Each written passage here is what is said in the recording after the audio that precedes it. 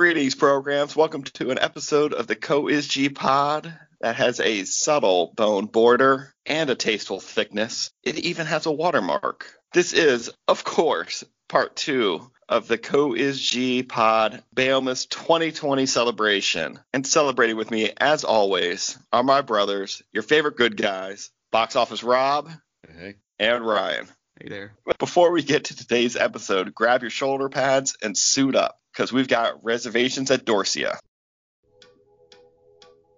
In a world where climbing the corporate ladder to the height of fashion can be murder and lead to losing your grip on sanity and a fall from grace, Christian Bale stars in American Psycho as Patrick Bateman, strutting across the silver screen in a classic charcoal pinstriped, double-breasted suit by Valentino.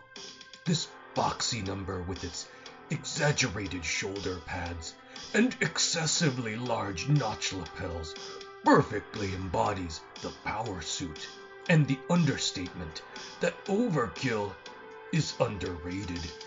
Accompanied by spectacles from Oliver Peoples, these round tortoiseshell frames give contrast to Bateman's chiseled angular features. The stride of his fascinating pair of Christian Louboutins really brings the whole look together. In a bold move rejecting convention, he wears braces instead of a belt, disregarding the loops of his trousers. You can see that. All right, fellas. This week, for week 2 of Christian Balemas, we got out of action and went with, I guess, a jet black comedy, American Psycho. I think that's how it was originally pitched, like in promotional trailers. I don't really remember the trailers, but I think it was supposed to be a dark comedy. Yeah, I read a lot that it was a dark comedy. I did not laugh a lot dark during this. Yeah, it was. I did not get a whole lot of yucks watching this one either time because I think this is only the second time I've ever seen this movie. Once back in, was it 2000? Yeah. 2000? Yeah, right around there. I think I watched. Yeah. So 20 years ago, and then I watched it for this. I don't remember yucking it up then, and I definitely did not get too many yucks from it watching it this time. So, but I did read the same in all the descriptors. It's labeled as a dark comedy. Yeah. So I don't think I saw this in theaters. I might have seen this after I watched Equilibrium and was like, hey, that guy's got something. Let's go to Blockbuster and see what else he's done. And we might have rented it and brought it back home to watch. Maybe we watched it together, because I think I watched it at home. I don't think we went out, but there yeah, might have been was not a theater. Watch this. Yeah, it was not. And we're like, oh, that was the thing that happened. It was probably around Balemas in 2001 or 2002. Sure. There was a little buzz generated from this movie. It was definitely a movie people were talking about either highly or it seemed like one of those movies where everybody either absolutely loved it or absolutely hated it. There wasn't a lot in between. Yes.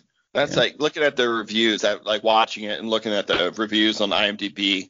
It's either like a 9 or 10 star, love this movie, or it's a 1 star, this movie's disgusting. I did not see a lot of 5, this is a movie reviews. But it's also based off of a book, which apparently is more violent, and it goes into more details about murder and things like that, which... Yeah, I was going to ask if you actually had read it, because, I read, there's a lot of...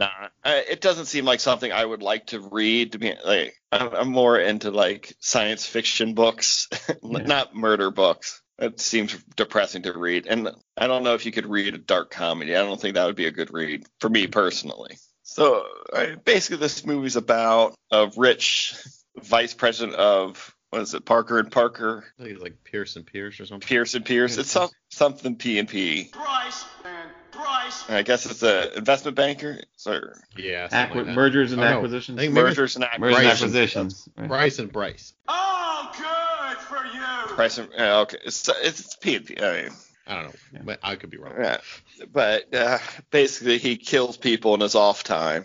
Or at least fantasizes about it. Yeah, we'll get into that. Yeah, I'm sure. Yeah, because I think that's really the primary discussion of the movie is what do you actually think happened throughout this whole thing? Right. But that's getting a little, definitely putting the cart in front of the horse. Cart before the horse. Yeah. And it's Pierce and Pierce is the couple. That's what I said. Uh, I actually said nothing, but Yeah. I'll take credit for it. Why was this movie made? I think they needed to get Christian Bale out there and deliver a wonderful acting performance by Christian Bale in this movie. They have the girl from Kids in it. Oh, it's Secretary. Chloe. What's her? Chloe Savigny, or Yeah, I saw her name in it. Which character did she play? she was the Just like secretary. receptionist. Or Secretary. something, Yeah, now it makes total sense, right? Yeah. Savigny, excuse me. Yes. So You much remember her, judgment for Casper. the peanut gallery. I know. And once I saw her name, I was like, "Shh, it's me, Casper. Shh, it's me, Casper." Uh, And I was like, I haven't seen that movie probably since 1999 or 2000. I don't think that movie would still hold up. I hope not. But I mean, it has a very young Rosario Dawson in it. yeah, it still mentioned DJ Flipper showing up at I places know. from that one scene. Like, That DJ one Flipper scene, was there. Flipper was Yeah. And nobody on this planet has ever gotten the reference besides me and you. I mean, but no one gets. Anytime we talk about a party that DJ Flipper showed up at. Yeah. If anyone out there remembers the DJ Flipper line from Kids before we mentioned it, write into our social media, because I'd like to know there's one other person that holds that as a memorable line on this planet, because I don't think there is. It's just us. Just us. Also, write in if you remember like the movie Kids. Yeah. How could you forget? Casper, Tully. I mean, Yeah. don't bother No, one. Louis Okay. is Is the it in the Goose, bag? Is it in the bag? Is this It's something not we're going to in the have to bag. sit through? It's not Okay. in the bag, because I can't see that holding up today. It could be. I don't see how, though. No, I don't think it. I mean, we could get Rob's reaction. Rob, did you ever see Kids? No. You, No, I have not. oh, fuck. We might have to put Kids in the bag just so Rob could watch Kids. Do you have your child in that bag? No. I mean, yes, it's a child, but it's not mine. I mean, it'd be more funny if he watched it at home. Spoilers. Did you ever see Spring Breakers? Like American Psycho. I did not. I mean, no, I did not see Spring Breakers. I know of it. I I've haven't seen watched like it. 45 minutes of Spring Breakers, and I was like, what's happening? I don't Why care. is that similar? I think it's the same guy, isn't it? Oh, is it? I think Oh, it's, it might be. I think it's the same writer in or my something. opinion, it's a mess of a film. Yeah, I watched it. It was. You're really selling it. It'd just be more funny to have your reaction. That could be a side project. Yeah. Yeah. Let's get Rob to watch at least the first like 20 minutes. Okay, so the producer helped us out. I just lost it. He wrote Kids and directed Spring Breakers. Is that right? Is that what the message I'm said? glad he still Wrote worked. and directed. Good for him. Now that you say that, I could totally see a similar style of dialogue. And Yes, it all Like- makes. I was just watching it because it was Vanessa Hudgens in a bikini, and I was like, oh, I could watch 20 minutes of that and see what's going on in this movie, see if I like it. Yeah, but somehow we We've got done off it this again. road. Yeah, We've done it again. we started talking about So Yeah. kids. Chloe. Was that her name? Yeah. Yeah. Savigny. So it's the American Psycho podcast. Yeah. The Talking Green about Goblin was in it. it. Yes, William the Dafoe? great William Dafoe. William Dafoe, right? Yeah. Yeah. Is that what you think of William Dafoe? Like his It is. role? That we When think I of see him, as the Green I think of Goblin? it as the Green Goblin. Yeah, I don't know. Really? I mean, That's what you think of? he's done so much good work in Yeah. other movies and stuff, but still, when I see him, I see the Green Goblin from I just connect him to Green Goblin. I see him. I see Elias from Platoon. Yeah, and that's a much better thing to go to. But Not just something same. with his face, goes the Green Goblin for me. I'm not saying it's the right choice. I'm just saying it's where my brain goes, right? Like, Yeah, I got you. It's memorable. There was a firefight! While we're here, how about we play the box office breakdown game for American right. Psycho? All right. So let's see. This movie had a budget of $7 million. Not too crazy. Yeah, not surprised by that because Yeah, they don't yeah. really do a lot. Well, Not, they had yeah, to pay for a lot of music rights in this one, which, by the way, I'm that's surprised true. anybody signed over their music for this soundtrack. Like, I'm surprised. They must not have known what the movie was about or what it would be used for to put it in there. So, but yeah, I imagine music rights were a big part of it. I mean, they're getting their money. Yeah. I mean, would you want them to be discussing your song before, he puts an axe into somebody, or I think any publicity is good publicity. I don't know. No, I know Whitney Houston said she didn't want her song played during this movie. Do they actually play it, or do they just talk about it? They just talk about her. He talks about it. Yeah, but there's no music playing. They're not playing it. It's like, do not play my music. Right. A lot of people pulled out. Like his Tidy Whities were supposed to be Calvin Klein, I believe. Oh, yeah. Okay. And his watch was supposed to be Rolex. So it's supposed to be like one big commercial for all his stuff. Basically, of 80s greed and all that good stuff. Yeah. All right, so $7 million. You said $7 million? Is that what you said? Yes, $7 million was the budget. What do you think? You think it made money? $12 million. What? You think they made $12 million? million? That's a $12 million. I think they made money. What do you think? I think it barely scraped by. I think they probably made at least doubled it. I'm gonna say they did 15. Domestic they made 15. Worldwide they made 34. Wow. Oh, big hit. This is a gigantic hit. People love watching Christian Bale murder people. That's all I get from that. We're going to break this shit down right now. Break it down. Oh, Ryan, already with the wrestling references, making me real happy. I was not doing a wrestling. Did you know that was a wrestling reference? No, I was doing like a music reference. The same way they do it. It's in a ton of songs. I was not referencing wrestling. Fine. No, if you say it that way, you're of course talking about G Generation X, and everyone knows that. What did he say? What did he say? He said, break it down. Oh. That's, of course, the first line of their entrance music, and that's when you knew DX was going to show up. So, Ryan, you get Shawn Michaels, and you get another wrestler that we've mentioned on the previous 2 podcasts. HHH. That's right. And that's what they refer to him all the time. Here comes HHH. Here's HHH. Hunter Hunsley. Oh, you got 2 of them. There's one in the middle. You got the first and last. Hunter Holmes. I can't remember, man. Hearst. It's Hearst. Oh, man, you're so close. And they call him Triple H. Of course, they don't call him HHH. H with a 3. They don't call him H3. Let's see. This movie starts out with his morning routine, his beauty regimen, where he's doing that monologue over top of everything, saying his precise pattern, of everything he does in the morning, which I'm sure is very similar to your morning routine. It's honestly a lot of similarities go on in my morning shower routine that were going on there that was making me uncomfortable. Really? So, yeah, I was like, oh yeah, the eye cream, I got that. Yeah, I do that. The exfoliant, and I was like, oh no. Are you very like Patrick Bateman? Do we need to do a wellness check? No, the woman who I'm related to by marriage is fine. Yeah. I haven't had any mental instability. I haven't called any of you in the middle of the night crying that I did something horrible. So right now, our similarities pretty much just end at our bathroom routine, although his is much, much more advanced than mine. But there are several steps we agree on. Do you do crunches with an ice pack on your face? Only if I feel a little puffy in the morning. Yeah. Yeah. I'm up to 2. So. Yeah, that's good. I think I can see where you're saying is the similarities are there. I'm a little behind him. He said he was up to like 1,000. You know, I got 2. Yeah, you're good. I mean, he had to start somewhere. I'm sure at some point it was 2 for him as well, right? Like I do it, while I have a pizza on my chest. And that's cold slice of pizza around your face. Yeah, it's that ice mask is just a pizza with holes cut in it.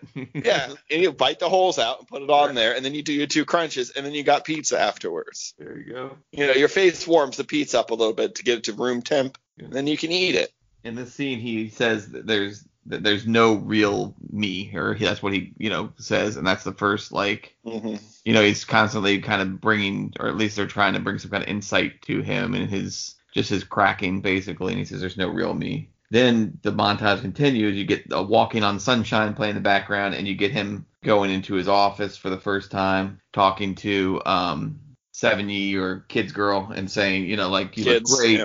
Yeah, don't wear that again. I did not like how he was like, don't wear that again. Didn't like it. I know it's supposed to be the 80s. And I'm sure that went on, unfortunately. I guarantee it went on all the time. Where he's telling her to wear high heels and shit. Just didn't make me feel comfortable. It was cringy, for sure. But again, it's supposed to be. It's supposed to put you. It's supposed to be. Yeah, it's supposed to make you uncomfortable in 2000.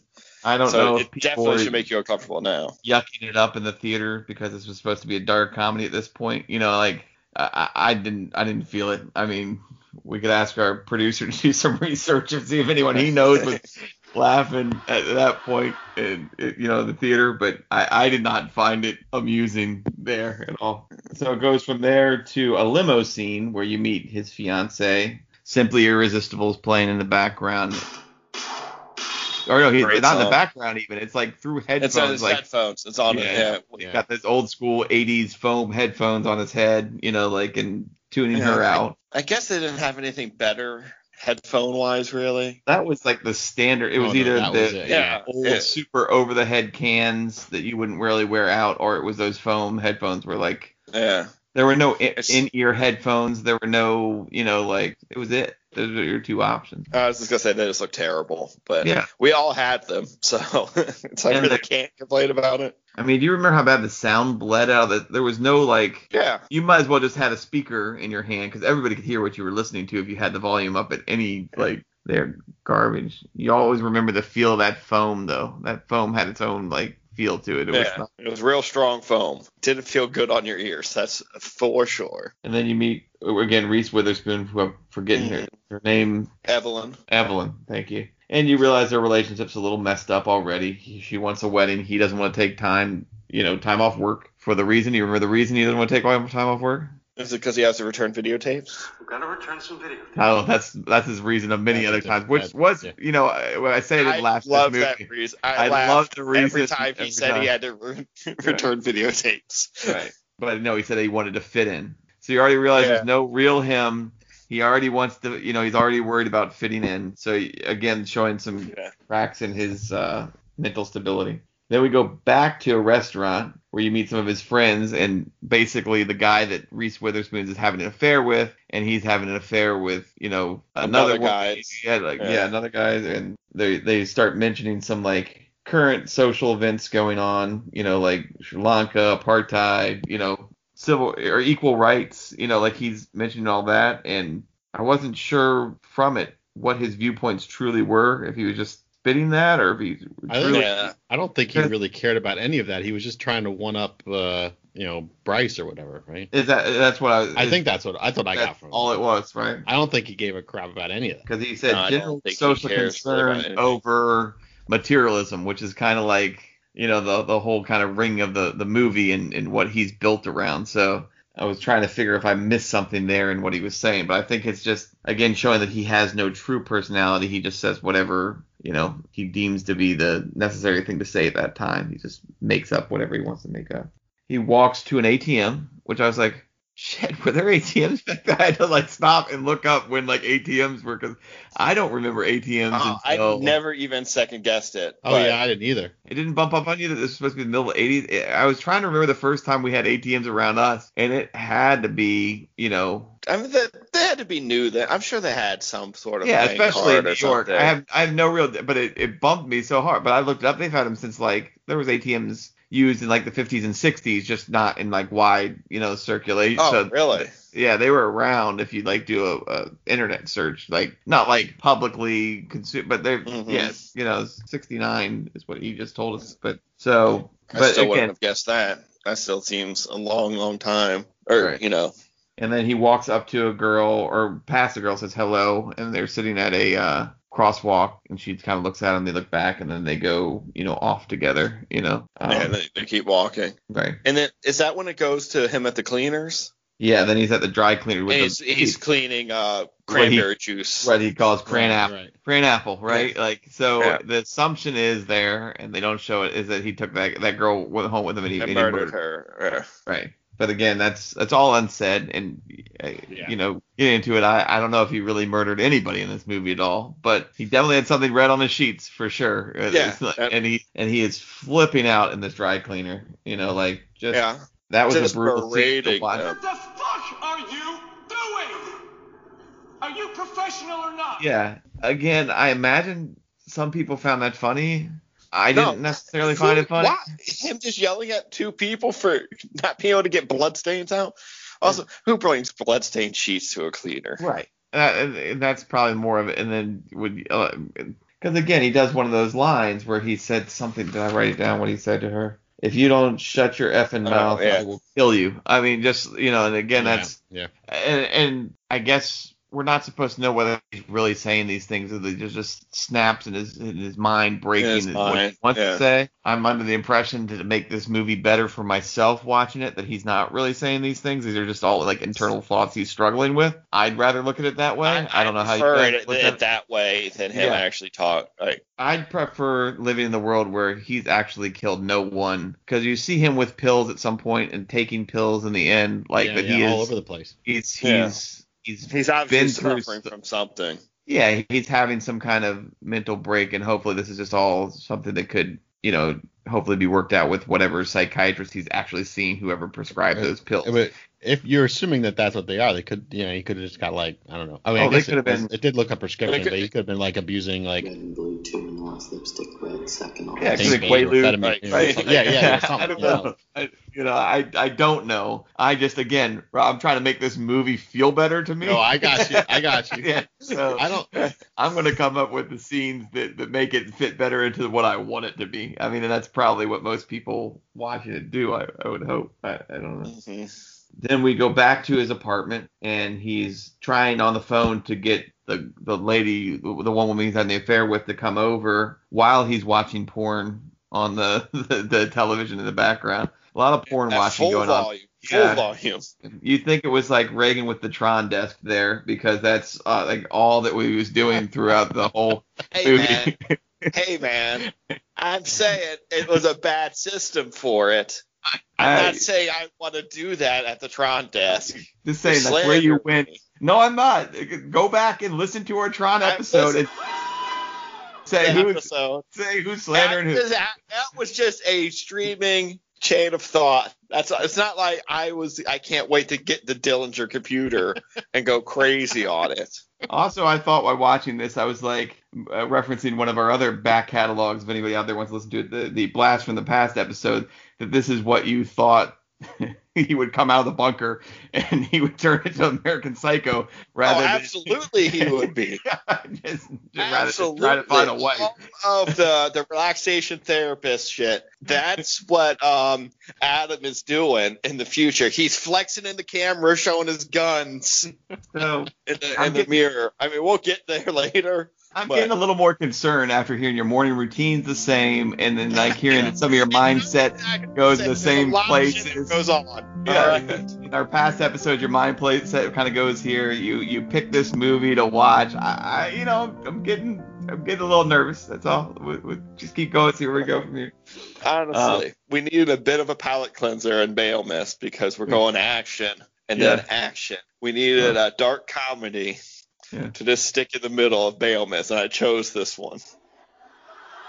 And nothing's bad's happened yet. No, not yet. So the end of this scene in his apartment ends up him calling for the reservation at the restaurant, which we said earlier, but I forget the name, Dorsia. And the reservation guy literally laughs at him on the phone. Yeah. It must be a great restaurant, though. Although everything they order in this movie sounds like shit. I have a trash palate, and I'll be the first to admit it. Yeah, they're not serving boba tea and they were Taco Bell and if they were. You're not gonna have any challenges getting a reservation at Taco Bell when you're taking your girl. They always take my reservation. They do. So then he's in the car riding because he convinces her she's drugged out of her mind, like she's on Valium or something. Remember? Yeah, she has no idea what's going on. You get your Donald Trump mentioned in there. He's like, is that Donald Trump's car? Trump is mentioned twice, or a Trump is mentioned twice in this. Twice, yeah. Then they get to the restaurant, which is even though he's telling her it's a restaurant, the menu they flash to it's a totally different restaurant. What the name of the restaurant is. And he totally not only lies about her location, she's visibly passing out the table, and then he, barks an order, basically tells her what to order, which also I was like, God, what a dick. I forget what his side piece's name is. I do too. I was terrible with the names on this because I want to say Courtney, I think it was. Courtney sounds right. Yeah, I'm really surprised he didn't kill her at some point, during this movie, or allude to killing her. Yeah, she commits suicide, right?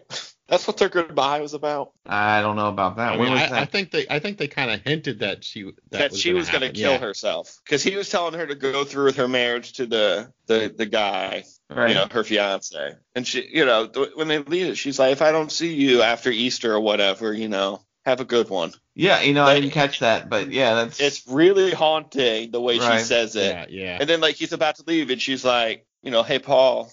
And he's like, what? And she's like, never mind. And then he just leaves immediately. And that's the last time you see her in this movie. Yeah, I suppose it could be. Maybe there's more detail of that in the book or something, and I don't know, but I didn't catch it, as a suicide there, but it very much could. I thought she was saying have a good one, because I was waiting for that to be something that he said to her often or something, she was repeating something that he said, but that was never mentioned again. So your scenario makes somewhat more sense. I mean, it's still sad. Sad. I mean, there's not a lot of happy in this picture for anybody. I mean, yeah, who makes out in this movie? Maybe Jenny.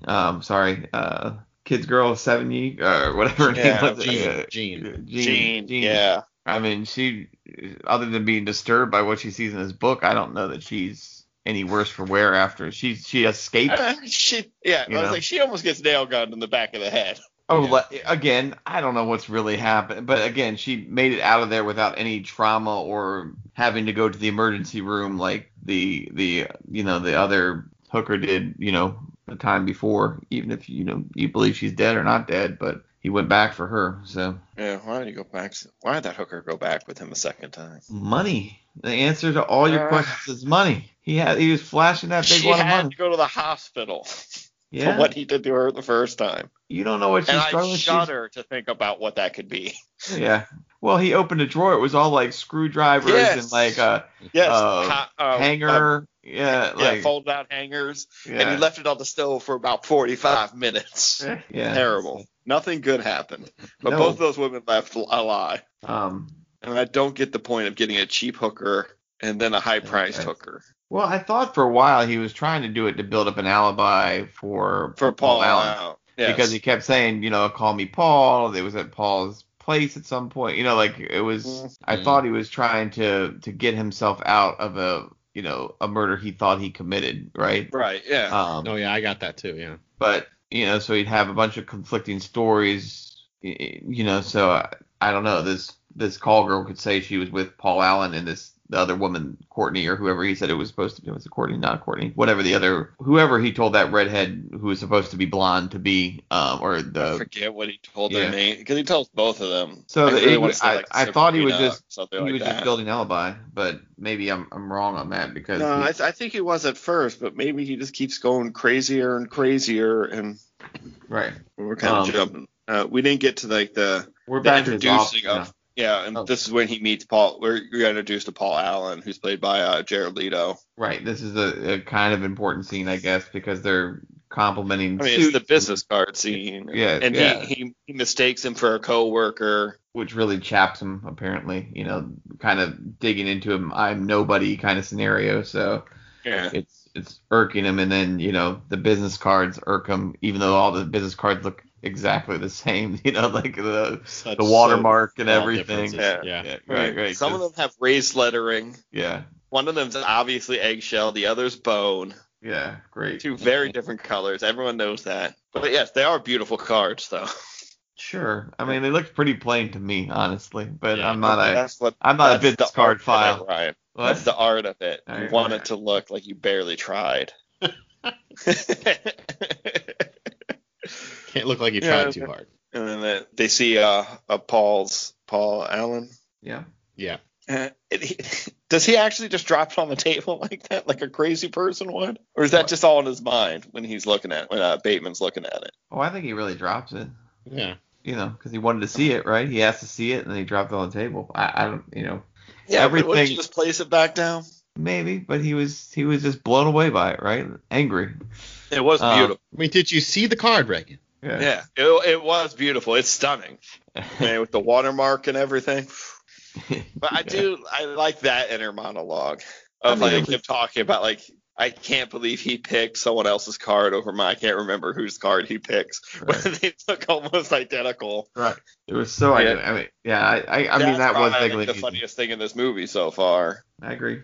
And then he gets so frustrated of the business cards, he goes out into an alley and murders a homeless guy. Right, and his dog, which I was not on board for. I mean, homeless guy either, but like, I don't know why all these movies we're watching, there's violence against dogs. If we watch the next movie in Bailments and they heard it, I don't remember, but it'll be 3 for 3 injuring dogs. And I just want to say, our stance, the Koshi Pod, we're against that, and I don't know how they keep sticking them in these movies. Because I also didn't remember that at all, and I was like, oh no, run, puppy, run. Run. And apparently it's much worse in the book. It's a rider in Christian Bale's contract that a dog must die during the movie that he's in. It can't be made without it. So they had to write it in real quick. Maybe he does hurt a dog in Shaft as well. I don't remember. Does he hurt a dog in Terminator Salvation? No! Don't remember. I don't think John Connor would. I don't think they showed any dogs. There are dogs in Terminator because they can spot the Terminators. Yeah. So he probably wouldn't hurt them. And I'm assuming Batman, Bruce Wayne didn't hurt any dogs either. Probably not. That goes against the. Actually, no. He punches 2 dogs in the head in The Dark Knight. Did you get mauled by a tiger? It was a dog. Huh? It was a big dog. When they send dogs after. The dude loves to beat animals, Rick. Yeah, I don't Something like not right it. with this guy. Well, actually, no, because in Equilibrium, he wanted to save the dog. He wasn't trying to kill him. That's true. But in all the movies he's in, dogs are hurt. Yes. And I don't like this weird thing that's happening, that they're trying to get emotion out of me. We go to a restaurant next, right? Yeah, because they're supposed to go to, or Paul's like, we can go to Dorsia because he's got an inn there. And Patrick's like, no, I'll work it out. I don't know, they go to some other shitty restaurant that has like 4 people in it. Right, apparently, and then he mentions, Ivanka Trump or something, so I can't remember which Trump he mentions is there. Like lying, obviously, but it's like a seafood restaurant or something, if I remember. They order something. Apparently in the book I read, there was a lot more Trump stuff, like he idolized Trump or something like that. Yeah. Well, greed is good. I mean, that's not Trump. That's from Wall Street, but yeah, we get you. You get where I'm going. He gets Paul super drunk and apparently doesn't drink himself or doesn't drink it that much. Right, it's faking it at least to have the edge. And he ends up back at his apartment, plays some Huey Lewis in the news. And this is probably the iconic scene from the movie, right? Absolutely. Where most people, for sure. Yeah. And Did you hear about the parody video that was made about this scene? With Weird Al? With Weird Al and Huey Lewis? Yeah. It's great. It was like hilarious. But he improvised that moonwalk he does with the axe in the room. I just thought he was doing it to hide the axe from Paul.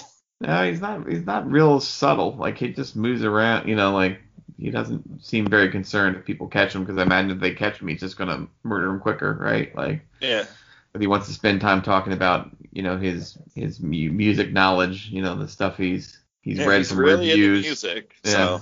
I'm wondering if for that script or for the book, if they just took somebody's real review from like Rolling Stone or something and just incorporated it. Put it in there. Yeah, I don't know, but it's possible.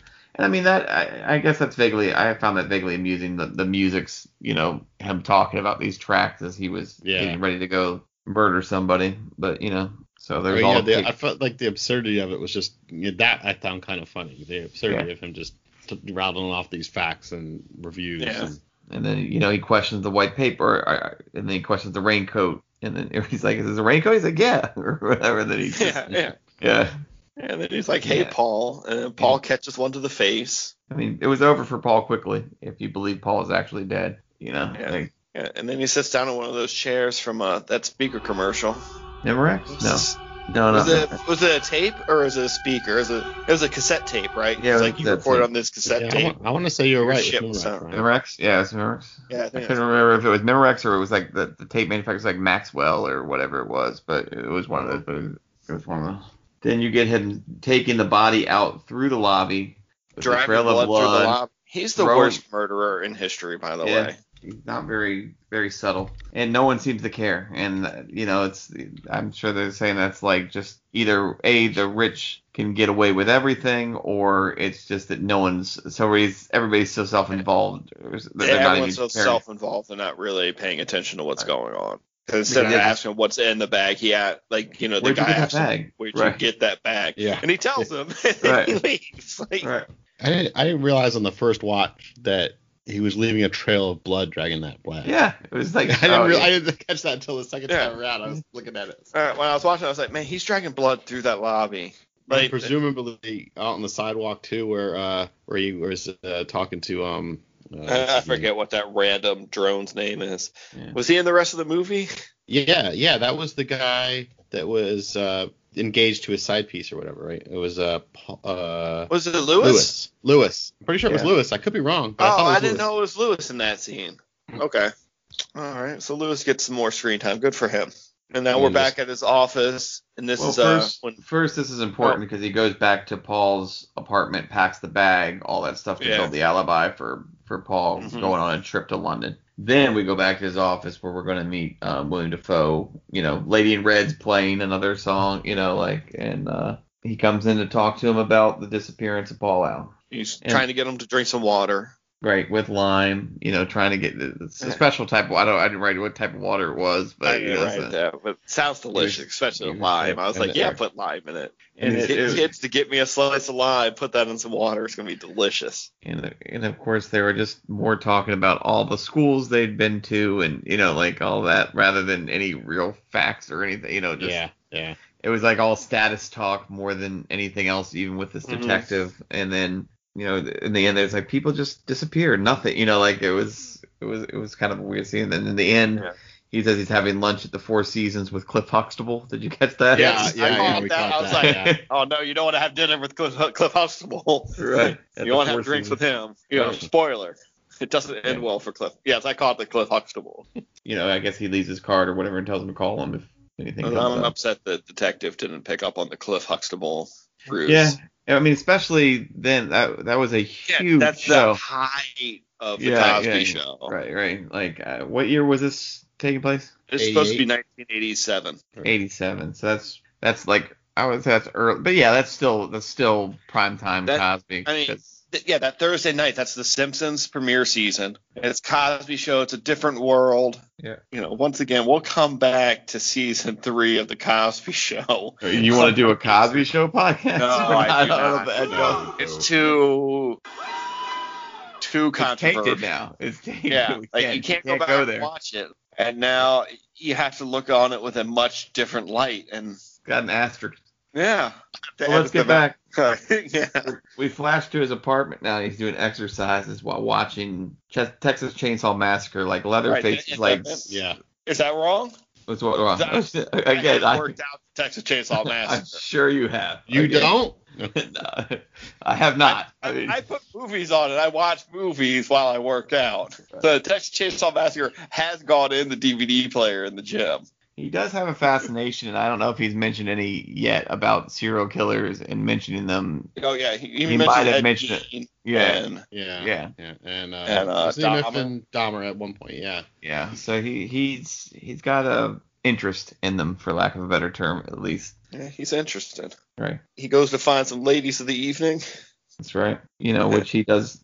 He does the joke. Do you take a credit card? Yeah. He finds the first one. He likes to do the credit card joke with hookers. And then he basically told that I'm Paul Allen, you're Christy. So this whole scene with them back in the apartment, it's a tough scene. I mean, there's the whole scene of him like making her clean herself, and then bringing the other girl over. What bothered me is that he was sitting there like drinking wine while she was like bent over in front of him, washing her Venus, if you will. It instructs her to. It's just it's cringy. I mean, at best, there is. It's not comfortable. It's not enjoyable. I'm not laughing. This next 10 minutes of this movie are comfortable because it is also a long sex session that I was like, oh, you should have cut this down some while you were editing this film. And then he makes the one girl dance while he's setting up the camera slowly. Phil Collins, he's doing his whole Phil Collins routine, talking about all the Phil Collins. I mean, while the one girl's dancing, you know what it reminded me of? You want to guess? True Lies? Yes, exactly. Oh, wow. All I could think of was True Lies when that was going on. I was like, do it slower. The tape recorder dropping. All I could think of was I thought of that same scene in True Lies, and then I thought, I can't wait to watch True Lies on this podcast because that's going to be so much fun. Yeah. Lies. Yeah, I think that's going to be much more joyous than watching this movie for sure. 100%. Yeah. This is where you get that great line, don't just stare at it, eat it. I mean, it is an awful It's very aggressive. It's very aggressive. I know he's paying for those women's time. And then they're like laying in bed afterwards, and she like moves. And he's like, "Don't touch the watch." We didn't talk about him flexing and stuff in the mirror. Oh, go ahead, Reagan. Fill in all your favorite scenes from this one. We haven't talked about how great he looks in this movie. What? That's all I'm just gonna say. You haven't talked about how great he looks physically in this movie. Yeah, he's in good shape. Sure. I mean, he looks great. That's all I wanted to say. Like, I just wanted to take a pause for 2 seconds. Tell us more, Reagan. You've got the floor. I mean, I'll give you a good 10 minutes on this if you'd like. Go ahead. We're all listening. He had some great muscle man poses. Yeah. I mean, his directing of a porn I thought was subpar. Yes, but this is the part where Rolex balked at it. Like, it was supposed to be don't touch the Rolex. Mm-hmm. And they're like, we don't want our name anywhere near this movie, so they just call it a watch. Right.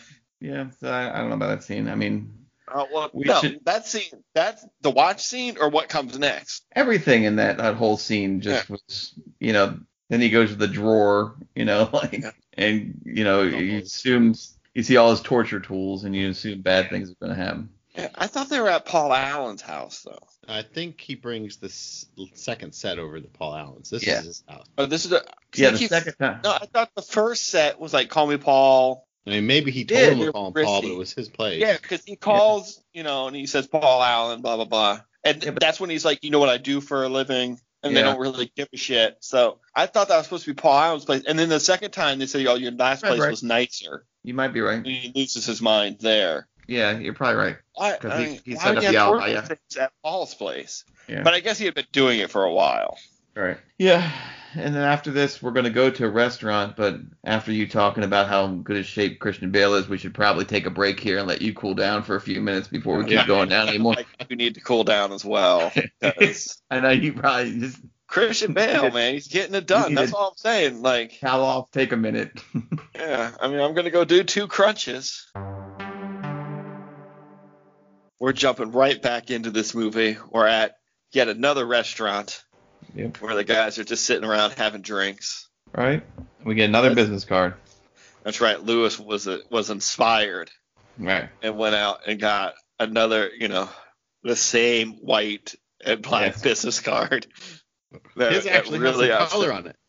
Wasn't like gold or something? Gold writing or something? Yeah, like some of the writing was gold or like a rose gold or something like that. A little bit different. Not much. Yeah. So because he gets... I think that's just to show Lewis was different. Yes. And then he gets enraged and goes to kill Lewis in the bathroom. Lewis mistakes his murder attempt. His plan for that? I don't know. It's most serial killers you see in movies and portrayed. I've listened to a few serial killer podcasts at the beginning of this pandemic. A quick 100 episodes before it started to rot my brain and I had to stop. They're very, none of them are really like spree killers. Most of them plan out and develop a pattern. Patrick Bateman does not. Yeah. Yeah. Because he's trying to kill somebody in the middle of the day in a restaurant bathroom. In a crowded restaurant. Is he a serial killer or is he just snapping? I mean, that's the argument, right? He's not planning these things. He's losing his grip on reality. I mean, all right. If you take into account that you believe all the people he's murdered, I think that qualifies him as a serial killer. I was gonna say, what is the actual definition of serial killing? I don't think it matters if they plan it. It doesn't matter if they plan it, if they have a good plan. It's just once you hit a certain number of murders. It's just multiple. It's just multiple with a signature for the most part. Okay. Well then, he's a serial killer. They do give a definition of it in the wonderful TV show Mindhunter on Netflix right now. If you haven't watched it, go check that shit out. I have not. It's a great watch. It's a great watch, Ryan. You're not getting a season 3, but that's okay. We know what happens to the BTK killer, so it's okay. Yeah. Spoilers if you haven't watched Mindhunter. But don't worry, they don't really get to it. Apparently it's no motive, but it's a pattern. Where he does have a pattern. Yeah. It's normally women Yeah, I classify him as a serial killer. So if that's the classification. He's always bringing them back to his hotel room, or I'm sure if you really went back and looked, there's some disorganized serial killers that were just serial killers too. They just don't get as popular because. Well, they're probably caught early because they're disorganized. So he tries to strangle him. He thinks he's trying to make a pass at him. He tells him he loves him, and this is I think the first time, unless I didn't write it down earlier, that he uses the excuse to get away is I have to return some videotapes. I think this is the first time. I think it is. Yeah. Yeah, like he gets it. So that was the first. I think he mentioned it to the detective, like when he was asking about his whereabouts. I think he mentioned like returning some videotapes. I think you're right, Rob. I think you're right. Yeah. I think he does tell Defoe he was probably returning some videotapes. Oh yeah, he did. You're right. Yeah. So, still a funny line. Speaking of Defoe, we're back after this scene. We're back at the office with him, and this is where he's arranging to meet for lunch later because he doesn't have any new data. It's just something about he's making up a date with a girl named Veronica. They might have seen a musical because Kimball's asking for more of his whereabouts the day that Paul Allen disappeared. Mm-hmm. And they set up a lunch for next week. Then you go to him sleeping with Lewis's wife. And that's where you get the suicide part. Yeah, to have a nice one. Okay, that I didn't catch as a suicide thing, but you did. I mean, something's off. Something's off. Something's off. I thought she was just doing a cold dismissal. Also, yeah. I think they say when somebody's about to kill themselves, normally right before they have like a detached calmness about them, like they've made a decision.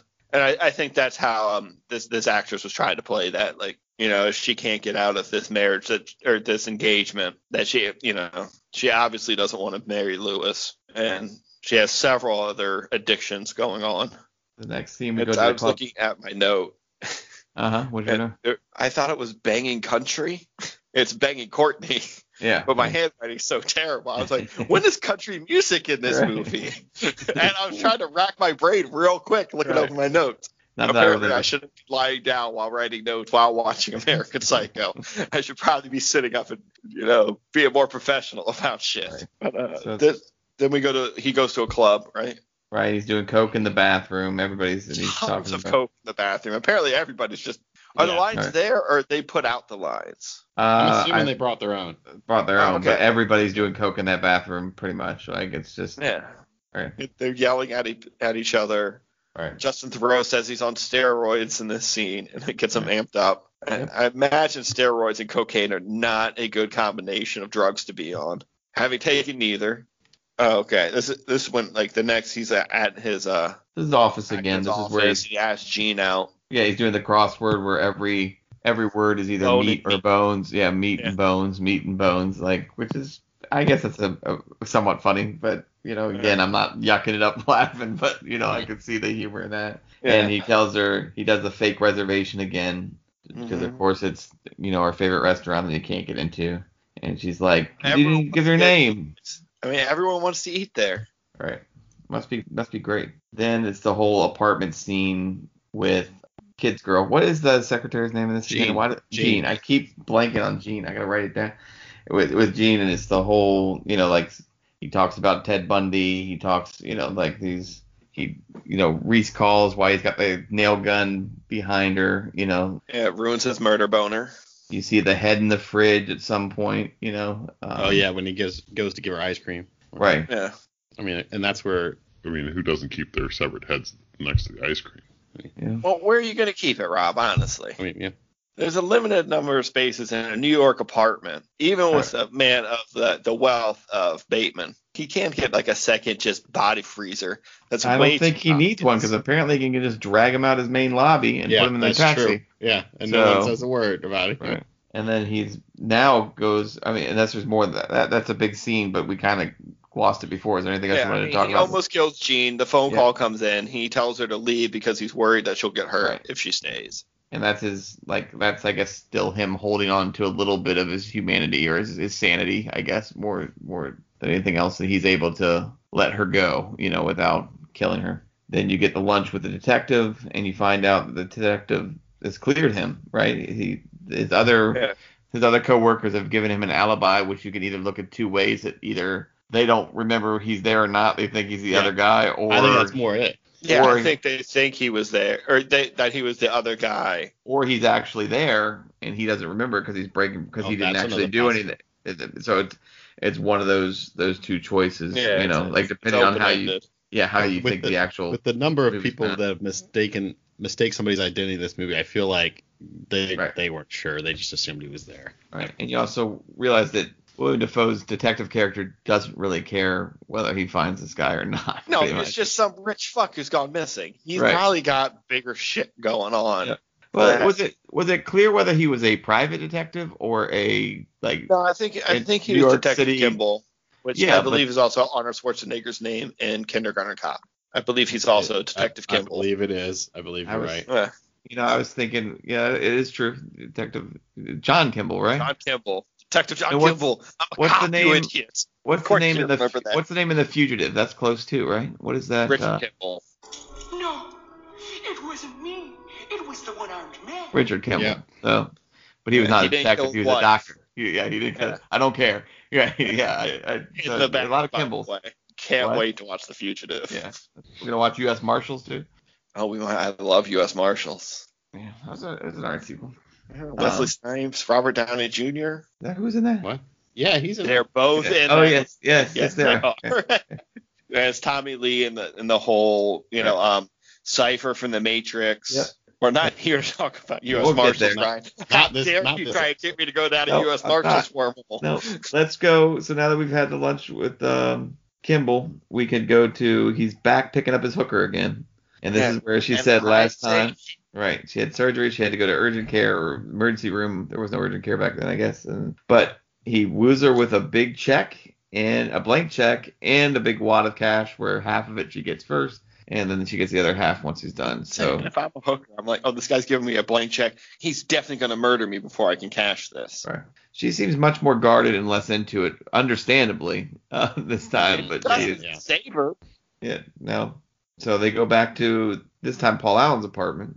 And but once again, I don't think that's Paul's apartment, but I know it is. But I really think it's a fuck up because they say the first one's nicer, and he goes out of his way to say that he knows Paul's is more expensive and nicer than his when he's getting his shit together.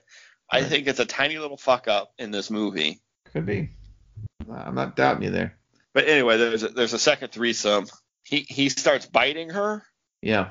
I'm assuming that's what's going on. I don't really want to take too many more guesses, to be honest with you. No, and nothing good happens under those sheets. Nope, it's another scene that I'd be fine forgetting, but it ends with the absolute ridiculous scene of him running through the halls of an apartment building. Sneakers, more just with a chainsaw running, in the middle that no one would notice, or perhaps there's no one else in the building. New York City was wild in the 80s, man. Yeah. There was always some rich white coked up dude running around naked with a chainsaw. Everybody knows this. That's a hell of a shot with a chainsaw that has no safety on it, I guess, to keep running and then nail her going down the stairs. And that was a. He aims it. It takes a long, good. He pauses for a long time aiming that chainsaw. Yeah. By the rote mastery of this art, your firing efficiency will rise by no less than 120%. The difference of a 63% increase, the lethal proficiency, makes the master of the gun carters an adversary not to be taken. I mean, it's still 1 in a million even shot. If it doesn't keep running, that thing is, dangerous enough at that height. He's gonna hit her and knock her down pretty good. Yeah.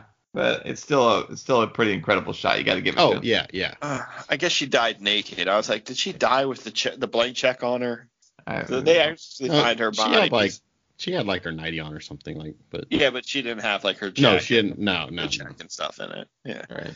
Because she does find her closet, and there are bodies in the closet as well. I just mentioned that real quick for a later scene. It's coming up, right? Because that was before. The next scene, he's breaking up with Evelyn. Right. It's the whole making a scene, and then basically, you can have my friends. He doesn't care about anything. He just wants it over. Yeah. And then he leaves to return some videotapes again. Yeah, it was like he tells them to return some videotapes. Right. And then it's a great excuse to use at home. If you need to get out of something, just tell them you have to go return some videotapes. Because they're going to be like, what? No video stores are open anymore. And they'll be like, that was weird. But by the time they think all this train of thought through, you're gone. Yeah. Like, you can't hang around. You just say, oh, I'm sorry, I got to go. I got to return videotapes. And you turn and leave. Well, yeah, late fees were a thing, man. I mean, Yeah, we had to have it. That night Dropbox wouldn't count until the next day, right? So, yeah, as long as they were in that Dropbox before it was counted, you were good. These kids today have it so easy. Yeah. You don't have to run to a Blockbuster before midnight trying to get into the store to throw in their return there. We have it easy. Could you imagine all of us trying to rent a videotape to like do this podcast and like hope that our individual Blockbusters or whatever had them so we could all get it and watch it? That's why my vast DVD collection would come in handy. Yeah. I would watch it and then FedEx it to you. Right. And then you could watch it and FedEx it to Rob. We'd put out an episode every 2 months. It'd be great. It'd be great. Oh, the fans would love it. Yeah. Also, I don't know how they'd be listening to it, but like we'd be mailing it out like Netflix. Yeah. We'd record it on like a record and then mail a record to anybody who wants it. Right. Yeah. We'll FedEx it to each person who subscribes to this podcast. Right. We'd send them, oh man, we'd have to buy so many of those like 100 CDR packs. Do they still make those? Are CD rewritables still a thing? Yeah, the spools, I'm sure they're still made because some people still use them, but they're just not, in high demand anymore. I know, like, laptops don't come with, like, a CD drive anymore. Like, my wife's haven't for years. I was going to say, they've been a long time. When you want to watch a movie on that thing, she's like, it's called Netflix, old man. And I'm like, no, I'm old. I want to put a disc into the computer and make it work. They're in the computer? You can buy one that hooks up with the USB. Yeah, get an external. You'll be fine. We have an external. We have one. Yeah. We're not cave people. She bought it just so I would stop complaining about it. And how often have you used it? I've never used it. Yeah, that's what I thought. Right. She's used it. She has. But I've never used it. I have a DVD player. I have Xboxes all over this house. Like, I got enough DVD players. I got one in my gym so I can watch Texas Chainsaw Massacre while I'm pumping. This just said, breaking news, we have a producer note shooting to us. It's the bit about shops. It's $9.99. If you're buying it for that price, you missed out last week because there was a Fast and the Furious sale. Buy 3 for $15. So your undefeated champ bought 6 movies for $30 last week. And now I own all the important Fast and the Furious movies. That was the breaking news. I did run out and buy that immediately. I also bought, what other movie I did? Congratulations. Yeah. Oh, Brian, you're going to love watching these Fast and the Furious movies. But I did have to buy, because I had most of the Fast and the Furious movies already, so I only needed like 4 of them and Hobbs and Shaw. So you own all of the collection now. I did, but I bought something else. I can't remember now. I did buy I bought the Rundown because we were talking about the Rundown. And I was like, yeah, I'm going to buy the Rundown because it has Christopher Walken in it. And then I bought Dredd today because it was on sale for $4.99. Black Friday deals. Spoilers, we're doing this during Black Friday. So those of you at home are going to be like, hey, I can't get Shobbs. Yeah. Anymore. I'll be like, well, you better build a time machine and go back. The joke's going to be on you when they get it for $3.99. Yeah, that's true. Cyber Monday is coming. But I figured $5 for a Fast and the Furious movie was well worth it. Oh, yeah.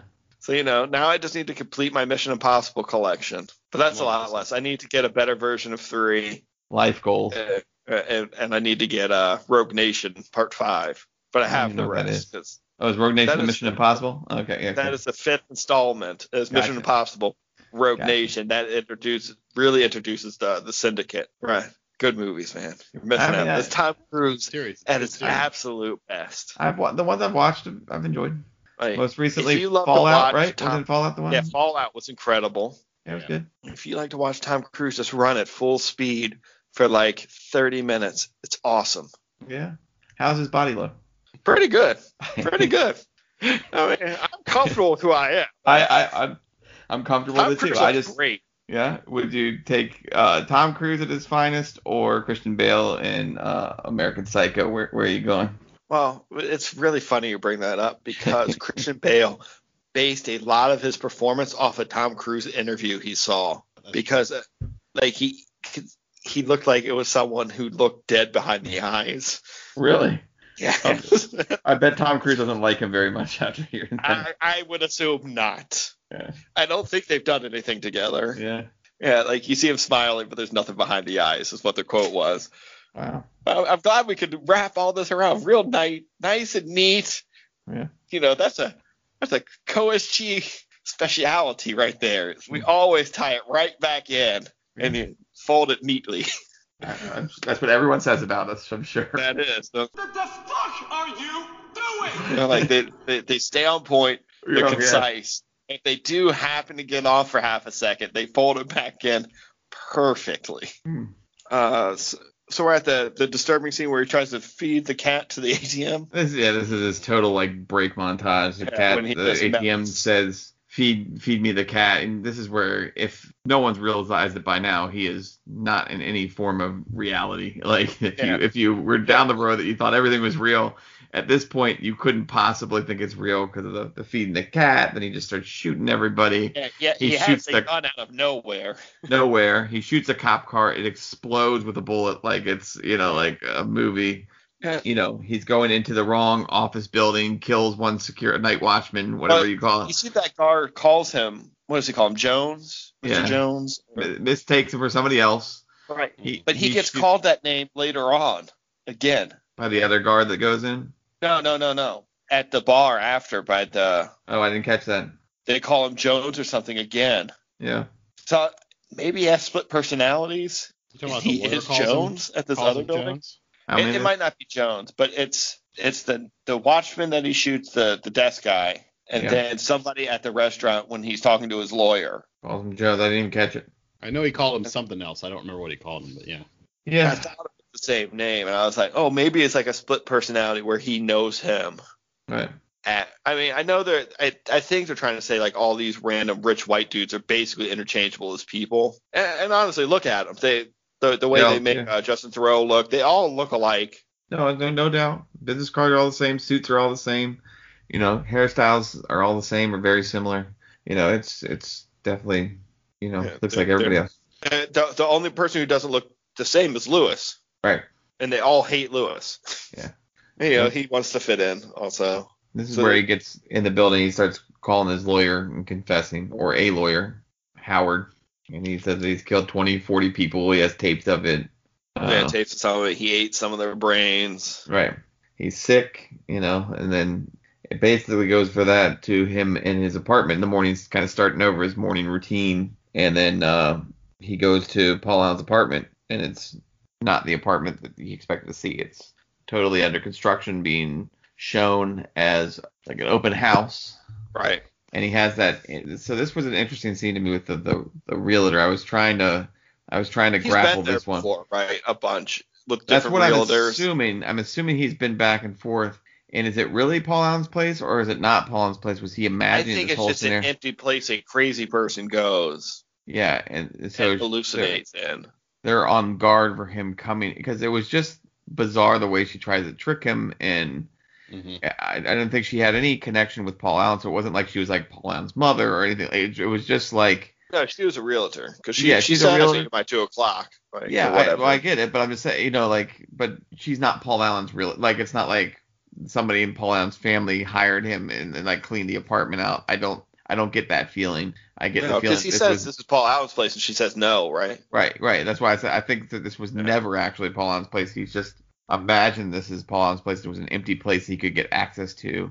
But he's so broken, he goes to look for the bodies, and it's just mops, and and he's confused. But the way she handles the situation was odd to me. That makes it look like she knew something about him or was on to him being in that place, or maybe they're just all concerned about New York, about people coming into open houses that weren't there at that time. I don't know. It was I just got the word was out on him that he had been coming there and just being weird.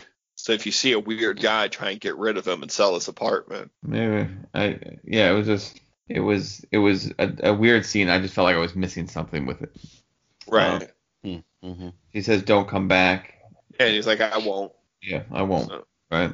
So if you think like he was just like hallucinating, like it actually being Paul's apartment, he was just showing up to this random apartment and brought like the hookers there the second time, I could definitely see them saying, "I liked your other place better that time."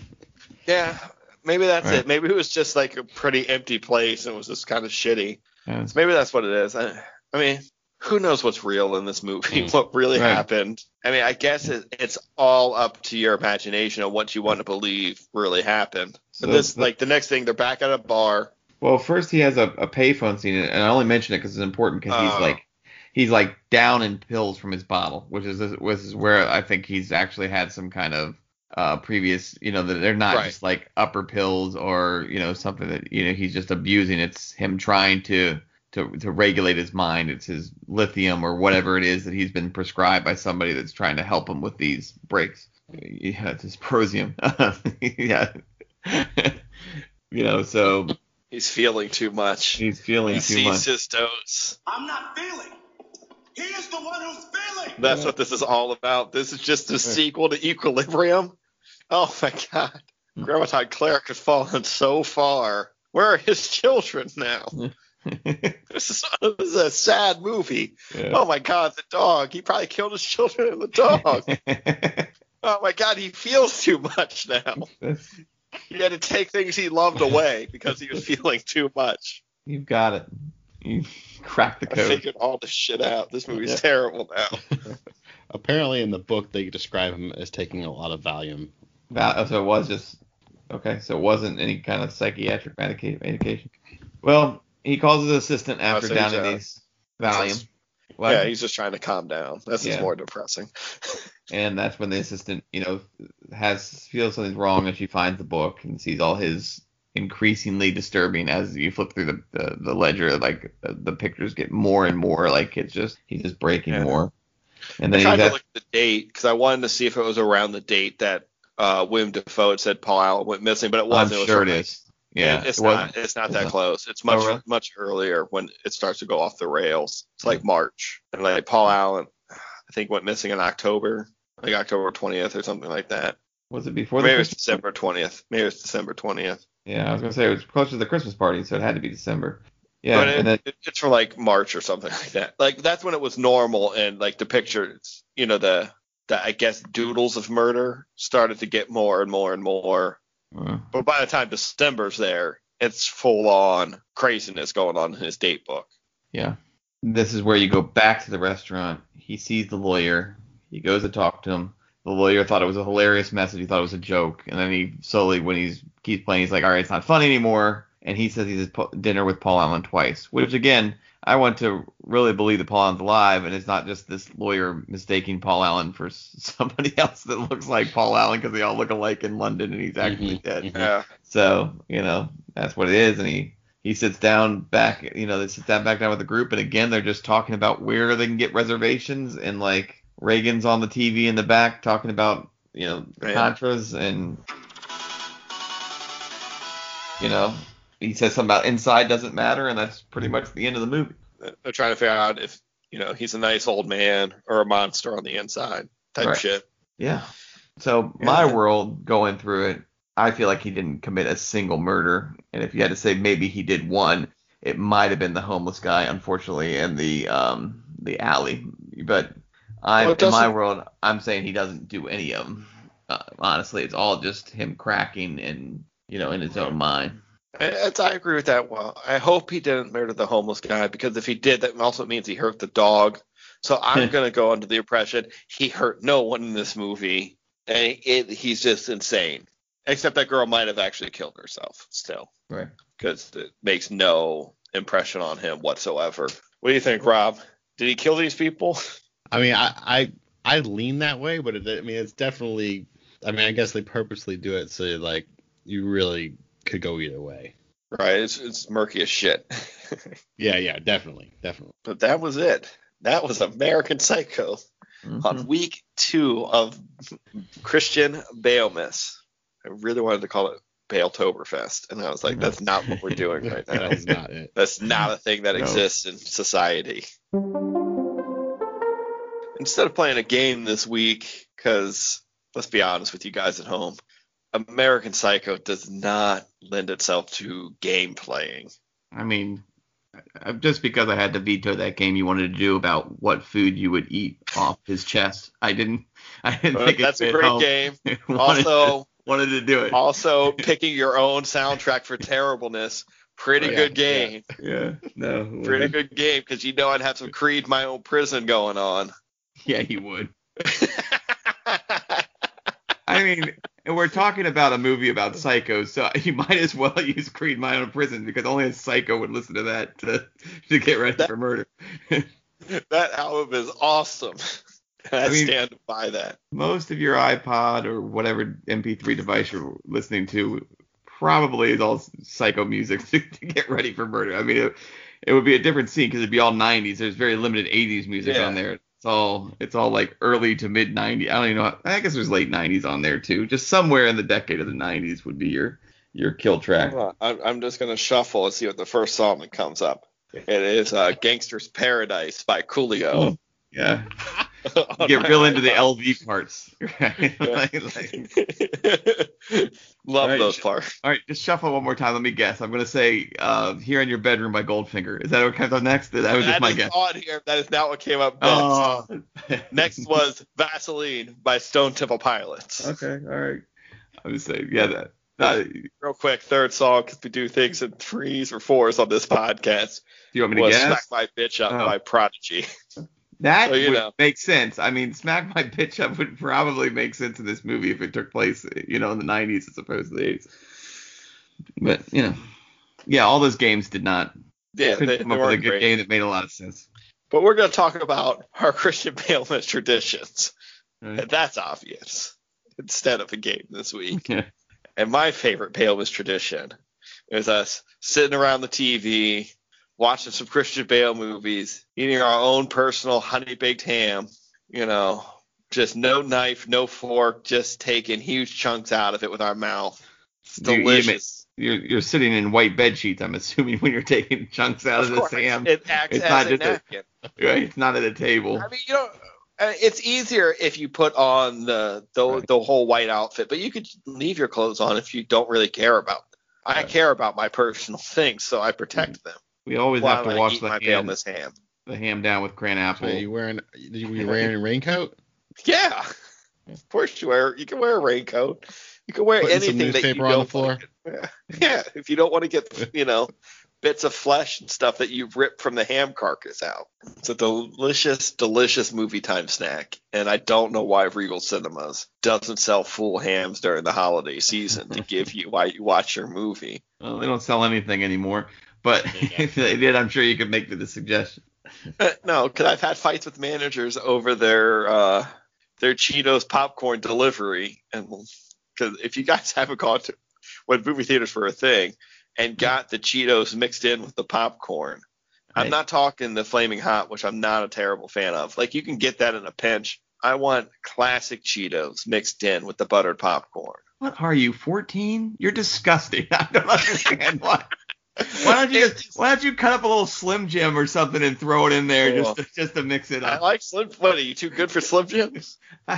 You know what? I might go out on a limb and say that I'm not too good for Slim Jims, but I'm too good for mixing them into popcorn with Cheetos. I don't do the mixing. The people who work there do the mixing. Have I gone out and complained to a manager that they did not have Cheetos popcorn? Wait, that's really a thing. That's not just something you do. That was actually on the menu. Like there's like advertisement and shit out. Where like Cheetos pop. Oh my God, what's this world come to? Why is that a thing? I don't understand. You know what? I know that is a thing because there's people like you that buy this shit, so that becomes a thing. I try whatever they're selling. Like, I'll try shit out. Like, normally we get popcorn. My wife likes nachos, so we'll get them some nachos, and then like I might get like Twizzlers. So have you ever like gone there and bought like candy from? Yes. And then just like dumped it randomly into your popcorn and make like a trail mix while you're watching them? No, I'm not one of those people. No. Oh, but Cheetos in your popcorn's fine. They fine. Do it for me. Listen, M&M's and popcorn together is a great mix. I'm just saying. I'm sure it is. I don't do it. I'm not judging people who do. That's a bridge too far for you, apparently. I mean, yeah. Like, have I had their hot dogs? Of course I have. Okay. Have I had their pizza? Of course I have. While you're doing this, are you drinking your soda out of a Twizzler straw? Did you bite the ends off the Twizzler and stick it in there and sip your soda through there? I go with my wife most of the time. Oh, she won't allow that kind of behavior. She will not allow those type of shenanigans to go on. Also, I can't get she doesn't like Dr. Pepper or Mr. Pibb, whatever they have at the theaters. We're getting a little bit off Bama's traditions, but truth time. If you were allowed to go into the theater, it was just you. And it's wife's safe. not there. And they said, congratulations, you're the 150th. Yeah, it's safe. It's non-COVID time. You're the 150th customer. You get to eat whatever you want from the display case. You can have as much as you want. Oh, it's going to be a bad day, man. How much shit do you take from the snack bar into the theater with you? How many different much things? as I could fucking carry, Willy Wonka style. And are you just gonna go nuts?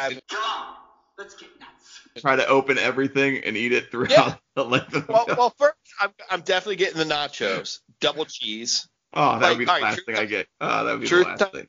Yeah. Yes, I went to a movie. You know, my wife and I, we used to go weekly to the first show, and she'd get nachos. We'd get double cheeses, and I'd get a popcorn. And so she'd eat all her nachos, and she'd have cheese left over. Oh. And so I would start to dip my popcorn in it and eat it. Oh, your fingers would be gross. I mean, it's just... Ryan, wait for the judgment until I tell you the grossest part. No, I can't get worried. Go ahead. Because eventually I'll start rubbing my finger around the edges and licking it just to get all the cheese. And one time I was doing this, watching, I'm sure, if Star Wars or Fast and the Furious movie, and I could feel eyeballs on me. And I'm like, oh, God, she knows. You were making slurping sound, I'm sure. Sure. It sounded like a dog finishing the bottom of their food bowl. Like over there, it's like you laughing up over the side. I looked over and my wife is staring at me, mouth agape, and she mouths to me, "What the fuck are you doing?" And I was like, "Don't mock me. It's dark in here. No one else can see. Leave me be." And so now. I take it back. You're 13 years old. You're not even 14. You never got that far. For future movies, she would take the cup from me when it got low. Like I was 12. Yes, she's smarter than me, but sometimes you can't let the ones in the bottom go, and you got to get all that delicious, delicious cheese out. But yes, I would eat as much as I could until like I felt physically ill. Like the cookie dough candy, I'd crush that. The pretzel bites. Which one? The pretzel bites with cheese. See, that's not even stuff I get. I mean, I'm just like the traditional, like, I want the popcorn. And I'm like everybody. Well, I can't say everybody else because some people probably have self-control. I eat too much popcorn where my lips feel like they've been mummified. That's like the end of the movie. You know, they're so salted out. You know, like it's like, oh, this was just too much popcorn. You get the big tub or the normal? No, because the big tub you got to put like a down payment on. You know, like I'll get whatever the deal size is where you get like the drink and the popcorn or whatever. You know, like whatever the quote unquote best value is, you're getting ripped off regardless. But to get that one that's like the kiddie pool size of popcorn, I mean, it's like $150. Yeah, they're like, oh, you could fill it up on your way out. Like anybody wants more popcorn after you've eaten one of those, you're like, oh, I can't wait to fill this shit up and take it home with me. And then I may get, if I'm feeling real crazy, may get some kind of like chocolate candy. Or Kamisha loves like Twizzlers, so we'll get like Twizzlers and split them or something. But I'm usually just the traditional. I don't get a lot of, and I try to, if we're gonna bring candy in, I try to bring it in from outside. But I don't try to get it there. So the popcorn I'll usually grab. When it's summertime, it's easier because I got the cargo pants on. And you can sneak some like delicious like Reese's candy in. That's movie candies. It's a long chew, so you don't eat as much. It's just one pack of Reese's.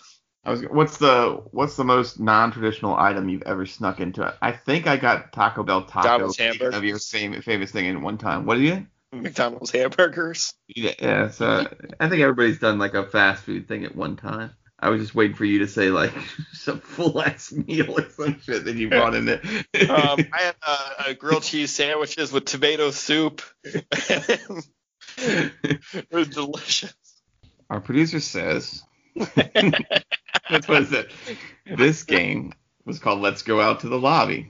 How did we get on this, by the way? Were we supposed to be talking about bailments? It was, but you started talking about food, and then you started talking about putting Cheetos in your popcorn like some kind of psychopath. So we went down that sounds delicious, by the way.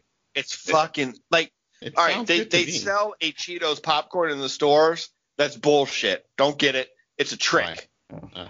It's just Cheeto does like a little bit Cheeto of Cheeto dust dust on to the top bottom. it. If you That's mix it shit. together, are you going to the butter pump and then putting butter on top of that shit? Because I know you are. No, I'm not. Okay. That's crazy. Okay. I never put the extra butter on top of.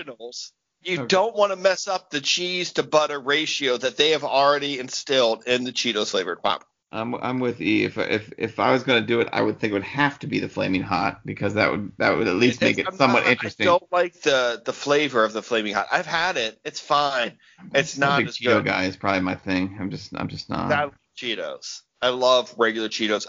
If they did a jalapeno Cheeto, I really love the jalapeno Cheeto. That would be amazing in the popcorn. And do you get angry if you go to a theater and you don't have any food?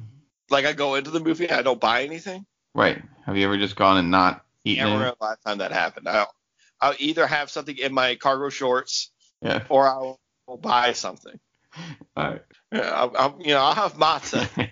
Yeah, because of your trunk, right? I forgot. Right. I'm like, I need to get it out real quick. This could be a matzah movie. That's what you should have told the manager. Be like, fuck you, I don't need your Cheetos. Let me go to my trunk and get my goddamn matzah. I'll be fine. Coach family, you can't say we don't take you on some journeys, all right? Yeah. You just learned what a disgusting pig the undefeated champ can be. You have a fine palate of food taste for sure. Oh, yeah. I know where all the best shitty food.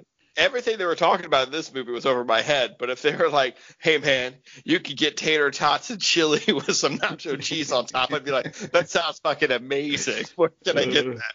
I am a shitty food connoisseur. I will say that. So this is the part of the podcast where we decide if this is a co-is G or a co-is B. All right, this is a tough one for your undefeated champ here. I was gonna say, you want to start with this one? Because I'm not even sure where you lie on this one. Yeah. Are you calling this one good? Movie. It's. I enjoyed watching it this time.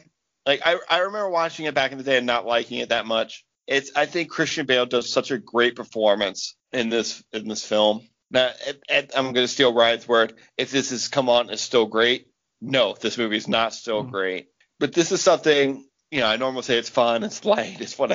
This is not fun. This is not light. I'll say it's still a good movie, but for me, as your undefeated champ, that line's real close. Now, this is a really close game, and maybe in another 20 years it doesn't pass muster, but also Christian Bale looks fantastic. Yeah, I know.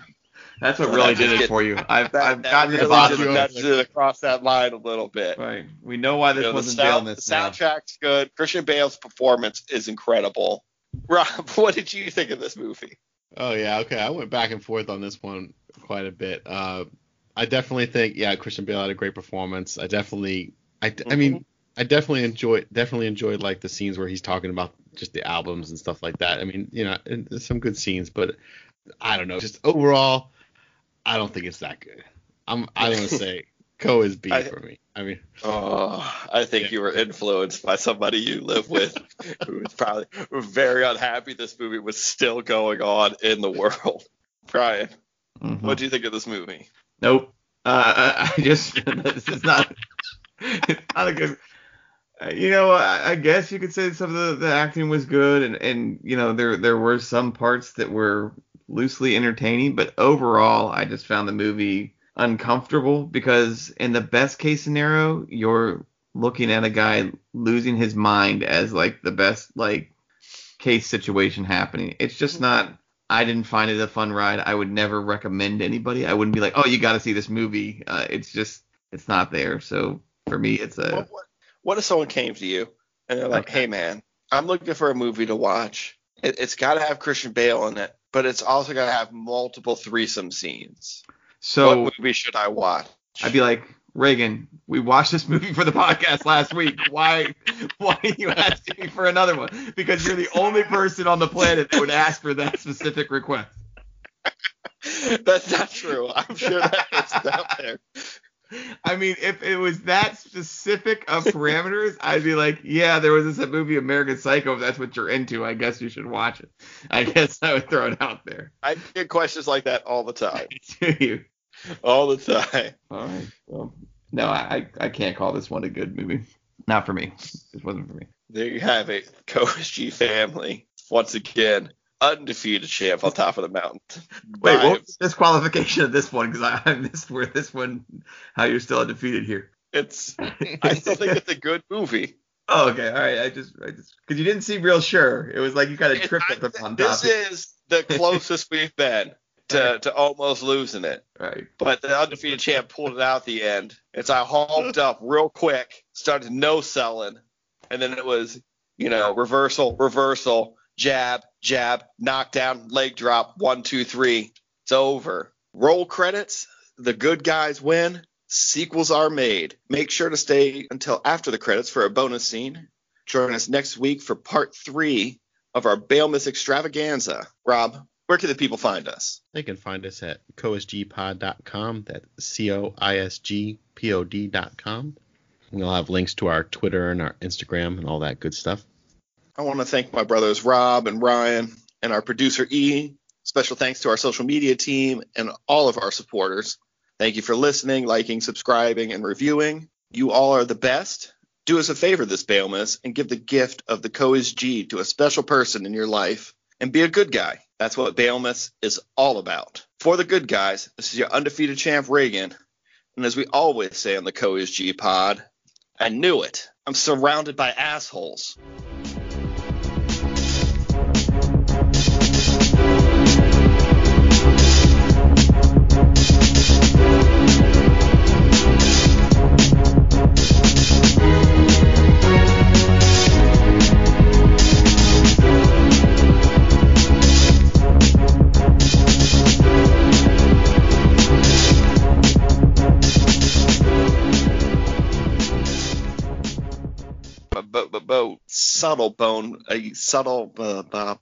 I'm just saying, he looks fantastic, man.